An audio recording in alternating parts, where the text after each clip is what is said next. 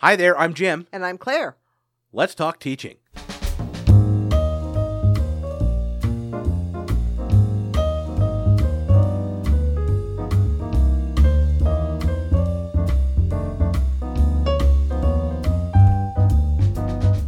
Welcome to Let's Talk Teaching, a podcast from the Center for Teaching, Learning, and Technology here at Illinois State University. I'm Jim G., and joining me once again today, Dr. Claire LaMonica, our director. Hi, Claire. Hi, Jim. How are you? I'm great. You have new toys. We have new toys. We have invested a little bit. We saved our pennies all fiscal year, and we scrounged together enough to get a little bit nicer in the way of audio setup. We are still experimenting with it a little bit, so if this episode hopefully sounds a little bit better, but it's a work in progress. But we wanted to talk today. We didn't want to put it off. We wanted to get back in the saddle, as it were, and kind of do a sort of follow-up to our discussion recently about cooperation, because we actually ended up talking a lot about collaboration and the differences between the two. And today we're going to talk about something that you have used a lot, or that you have actually done workshops on a lot, which is this idea of using writing as a collaborative learning experience for our students. So is this something that you have to be an English teacher to do? Oh, no. As a matter of fact, it's, collaborative writing is pervasive. Years ago, back in the 90s, there were some women, Angela Lunsford and Lisa Eade, who did some research on collaborative writing. And at that time, they found that 70% of all workplace writing was done collaboratively. Mm-hmm.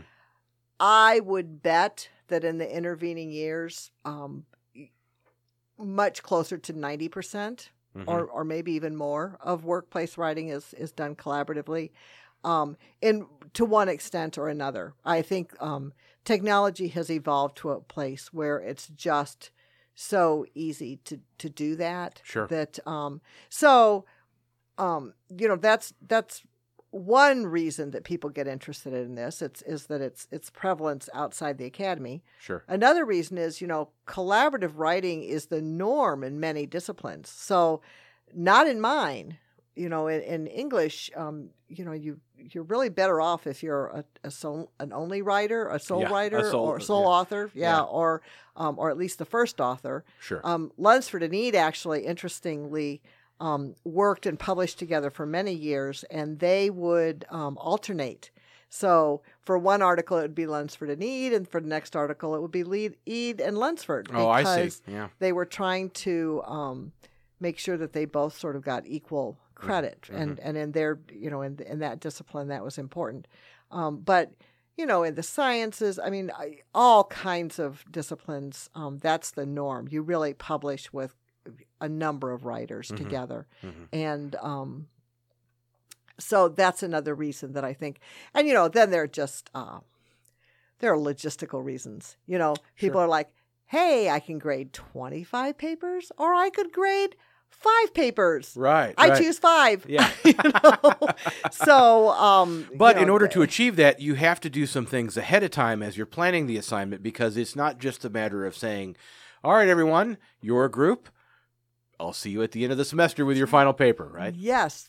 Write a paper together. Yeah. That's not, that's probably not going to work very well. That's right up there with smiling and saying, well, you're just going to have to learn harder. Yeah, really. So that's not going to work. So, you need to really be intentional about why you're asking your students to write together. So we think of collaborative writing. We're talking about singular texts with multiple authors. Mm-hmm. So why do you feel like it's important to do that? And it might be because that's important for people to be able to do in your discipline, or it's mm-hmm. important for people to be able to do after graduation. It might be because you'd rather grade 5 papers than mm-hmm. 25, but that means as is the case for active learning and lots of right. other things. That's just front loading the work. You have Sure. a lot more preparation to do. I can also see one other thing, because we do sort of this sort of thing when in the basic speech course, where they have to do a group speech, and it's essentially there is an outline, for example, that they all contribute to, and part of the idea of that is to show them to get them used to the idea of working in groups, mm-hmm. but it's because we talk about group dynamics and stuff. But the other thing is we're also teaching them research at the same time. Mm-hmm. And to really comprehensively talk about a topic, that's an awful lot of research to do. Mm-hmm. And so they're able to select different areas and do the research as well. So I think that might be another reason to do that. Right. Well, I think so the best reason is that what you want is too much work for one person. Yes. So there's this thing that I kind of call LaMonica's Law, which is just really flippant, but it is, if one person can do the work, one person will do the work. Okay. So any kind of collaborative or group undertaking should always be designed with the idea in mind that it's going to take more than one person to do this work. It Mm-hmm. can't be done well by one person by themselves. So when I used Collaborative Writing in English 101, I also used it for research, but it had to be primary research. Right. And they had to go out and conduct surveys or interviews or observations or something like that. And in order to get enough data to make any kind of statement, then it took more than one person to Mm-hmm. collect that data, and often more than one person to analyze it. So, Mm-hmm. that's, those are situations where it really does take more than one person to do this work. So let's get into the nitty gritty. What does it take to actually prepare the ground to do this? So I think the first thing you should do is you should find something, preferably in your discipline or a related discipline, that was written collaboratively, and you should share that with the students. Here's an example. You're going to be writing a paper together. There will be 5 of you, 4 of you, 6 of you, whatever, working on this paper. Let's look at this. Here's an example. This was written by 4 different people, and ask them to analyze it, to think analytically. I think a really interesting question would be to ask them, who do you think wrote which parts? Yeah. Because ideally, they won't be able to tell. Mm-hmm. So even better if it's not something that has subheads where they can say, well, we think one person must have written this subhead and one Mm-hmm. person must have written this subhead. You want them not to be able to tell. Mm-hmm. And that's the norm. And that's what you want. But that's when faculty talk to me about collaborative papers, what I hear most often is it's just, there's no single voice. They each wrote a section. They didn't even tie the sections together well. Sure. It's like this patchwork quilt of text. Yeah. And that's been my experience. They repeat each other, one section's, or they contradict each other.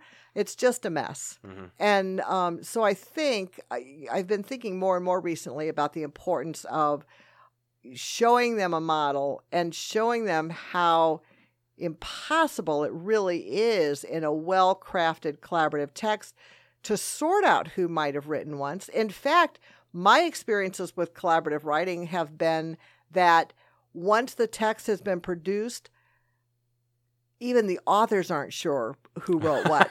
It's really funny because I worked on an article recently, I don't know, a couple of years ago with 7 other people.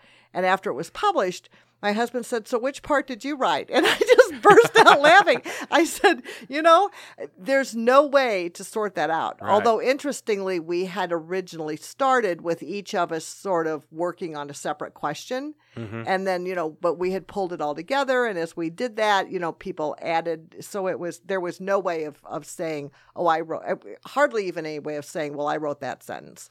Because I couldn't remember. You sound very excited about this. It is cool. It is cool. When it's done well. Yes. So it's awful when it's done badly.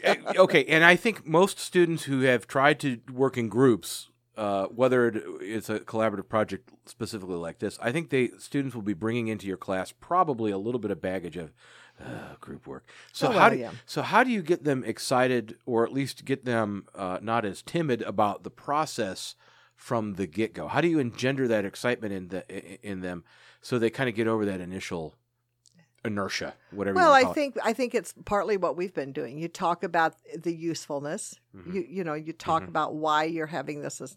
It's always helpful to provide students with a rationale about why they're being asked to do anything, because they're natural skeptics or something. Right. They think we don't have anything to do but keep them busy doing things that don't matter. So it's the what's in it for me. Answering that question. Why is this going to be important for you? Yeah. How is it relevant to your life? Right. And as I said, having them read things that have been written collaboratively and really see what that looks like. Because I'm betting they don't often look at a text and notice how many authors there are on the text. Probably not. I mean, unless somebody points it out to them. So letting them see what it can look like, that it can look like more than just a patchwork quilt. So what are some other planning things that you as an instructor have to do, even before you talk to your students? What are some of the things that you have to think about or put in place? Well, I think you have to be prepared for the fact that when you're asking students to write collaboratively, this is a really, really complex undertaking in so many ways. And you're taking students who are essentially novices or not much more advanced than novices in a variety of areas and asking them to perform in all of those areas at once. So there's, when you write collaboratively, there's a group process that's going on, and there's a lot of writing and theory and research out there about what a group process looks like, regardless of what task the group is engaged in.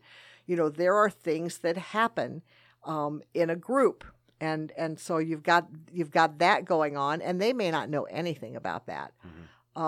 There is a writing process that's going on, and the students, if you're asking 5 students to write together, you're essentially asking 5 different writers who may have over time developed 5 different writing processes or approaches to writing, and asking them to work together through a process that's probably not totally comfortable for any of them, much less all of them. Right. And there's a creative process that's going on, so there are ideas that need to be born that don't exist in the world, and they are only going to be born because of this particular group of people interacting at this particular moment of time in this particular setting, so it's it couldn't happen any other time. So that's a really exciting thing, but it's not something students are used to experiencing. No, and that to me is one of the most exciting things about this. I mean, yes, maybe having a little less to evaluate at the end of the semester is nice too, but really, like we've said, it's a lot of heavy lifting up front.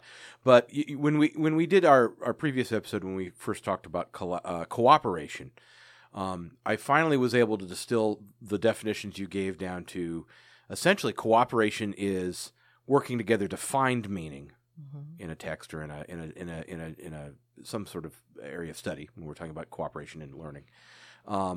And collaboration is making new meaning together. That works. And I think that's a cool and so you're going to create something new is actually a good selling point for students. Yeah.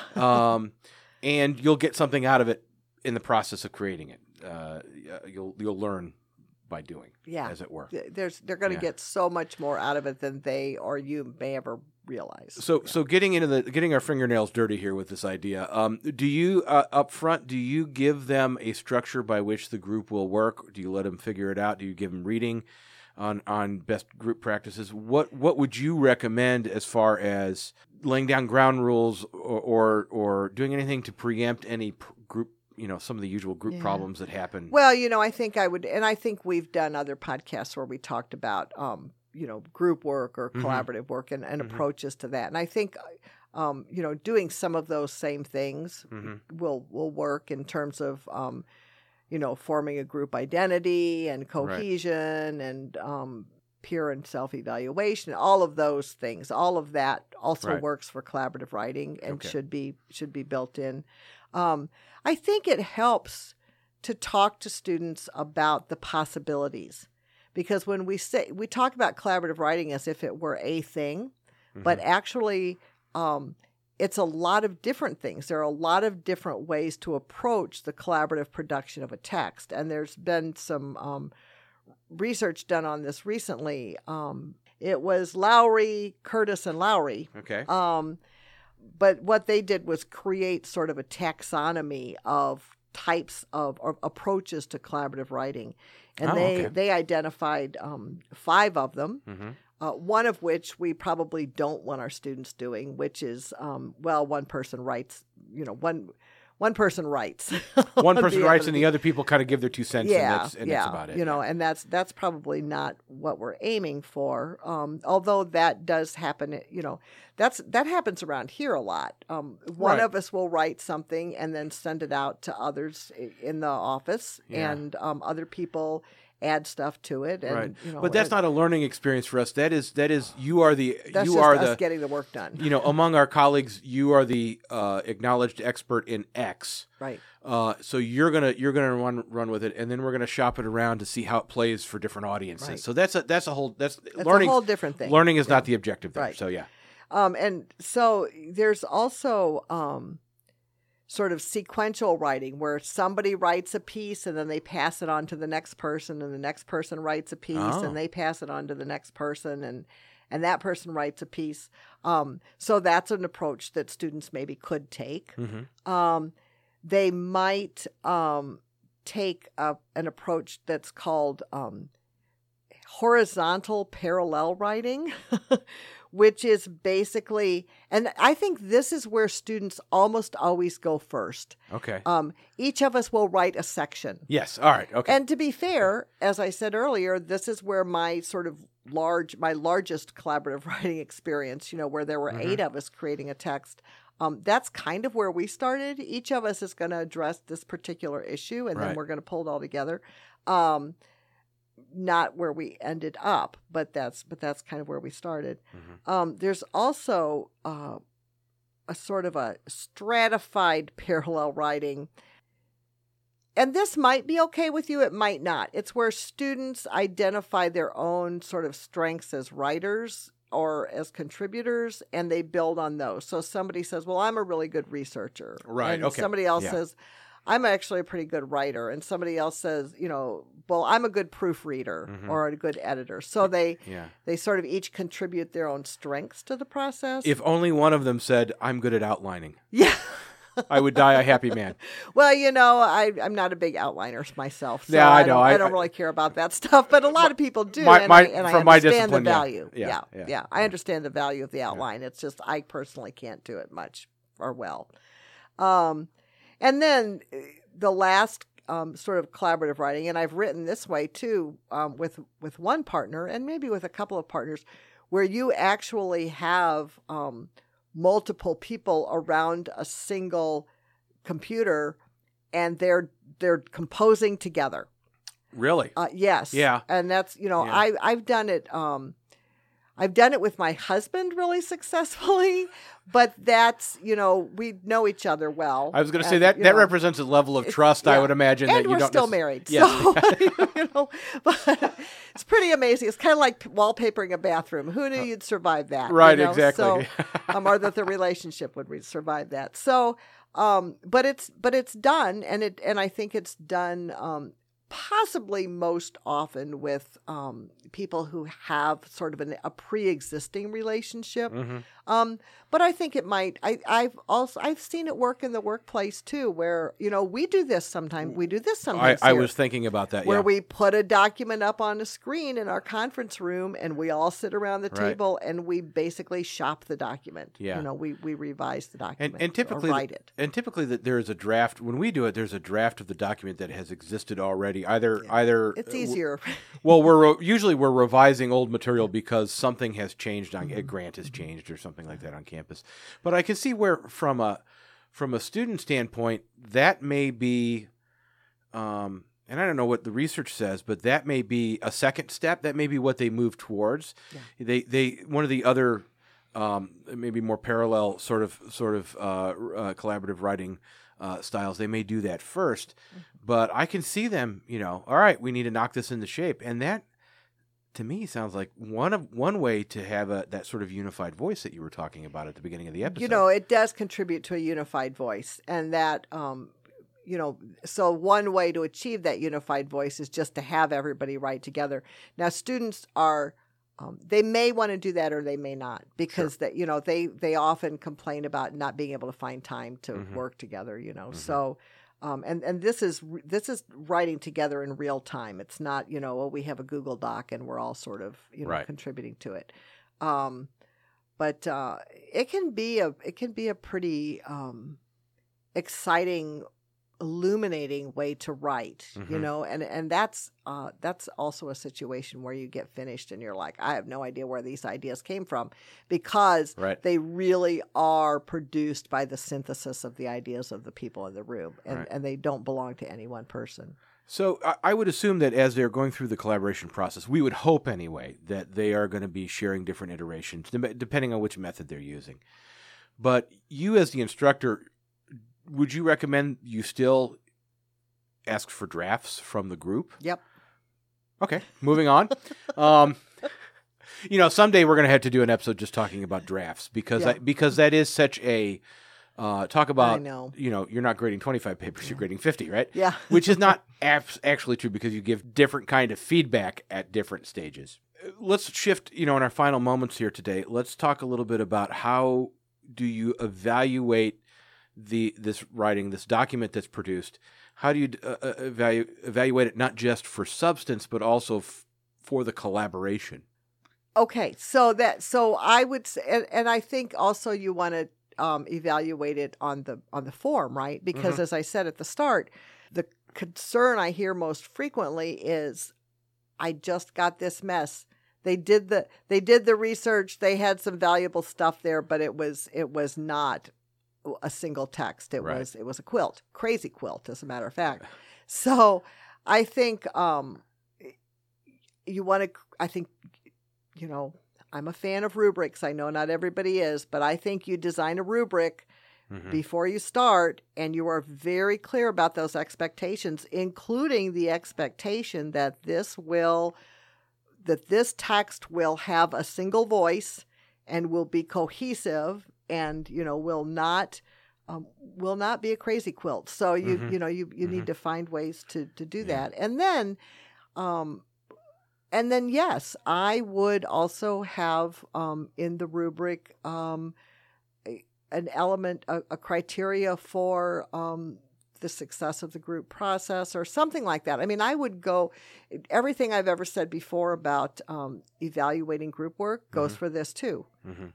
So there might be a criteria that's based on contributions to the group or participation in the group or whatever. And I would strongly recommend that come from a combination of self-evaluation, peer evaluation, and instructor evaluation. So Sure. So maybe it's not part of the rubric, maybe it's something separate, but I think you do want to evaluate them, particularly if learning to write a text collaboratively is one of your course outcomes. Right. Okay. Right. So, Yeah. that's, because if it's one of your course outcomes, then you probably are willing to spend some time supporting students. Sure. Designing the assignment well, preparing them for what they're about to experience, in a variety of ways, and giving them some support along the way, and then evaluating them based on criteria that they know up front. Yeah. Is sort of that's the nutshell. As we're talking about this would be attractive to me if I was teaching a course in the hard sciences or something like that, because I could get the writing, I could get that kind of learning that comes from having students write, but I can also take some of the unevenness out of the learning. The hope is that if they collaborate and they do a good job collaborating, that they will learn from each other and they will support each other in the learning. Absolutely. Right? Absolutely. So in some ways, even though it is a lot of heavy lifting at the outset, and it may take you a couple tries to get it right, and you may be using maybe just a couple. Yeah, maybe just a couple, and maybe more, and you may be using rubrics for the first time or something like that. I think that the benefit to your student will actually, I think there'll be some payoff there, because they're engaging with the material in a different way, maybe in a way they don't expect in a biology class or something like that, but they're also then able to support each other so that they kind of form an idea of what they should be learning as they go along in writing this paper. Yeah, absolutely. Well, Claire, thank you so much. Thank you, Jim. And that's all the time we have for this week's episode of Let's Talk Teaching. You can find out more about today's episode by going to our website, ctlt.illinoisstate.edu. Click on the podcast link in the upper right of the page. For Dr. Claire LaMonica and for all of my colleagues here at the Center for Teaching, Learning, and Technology, until we talk again, happy teaching.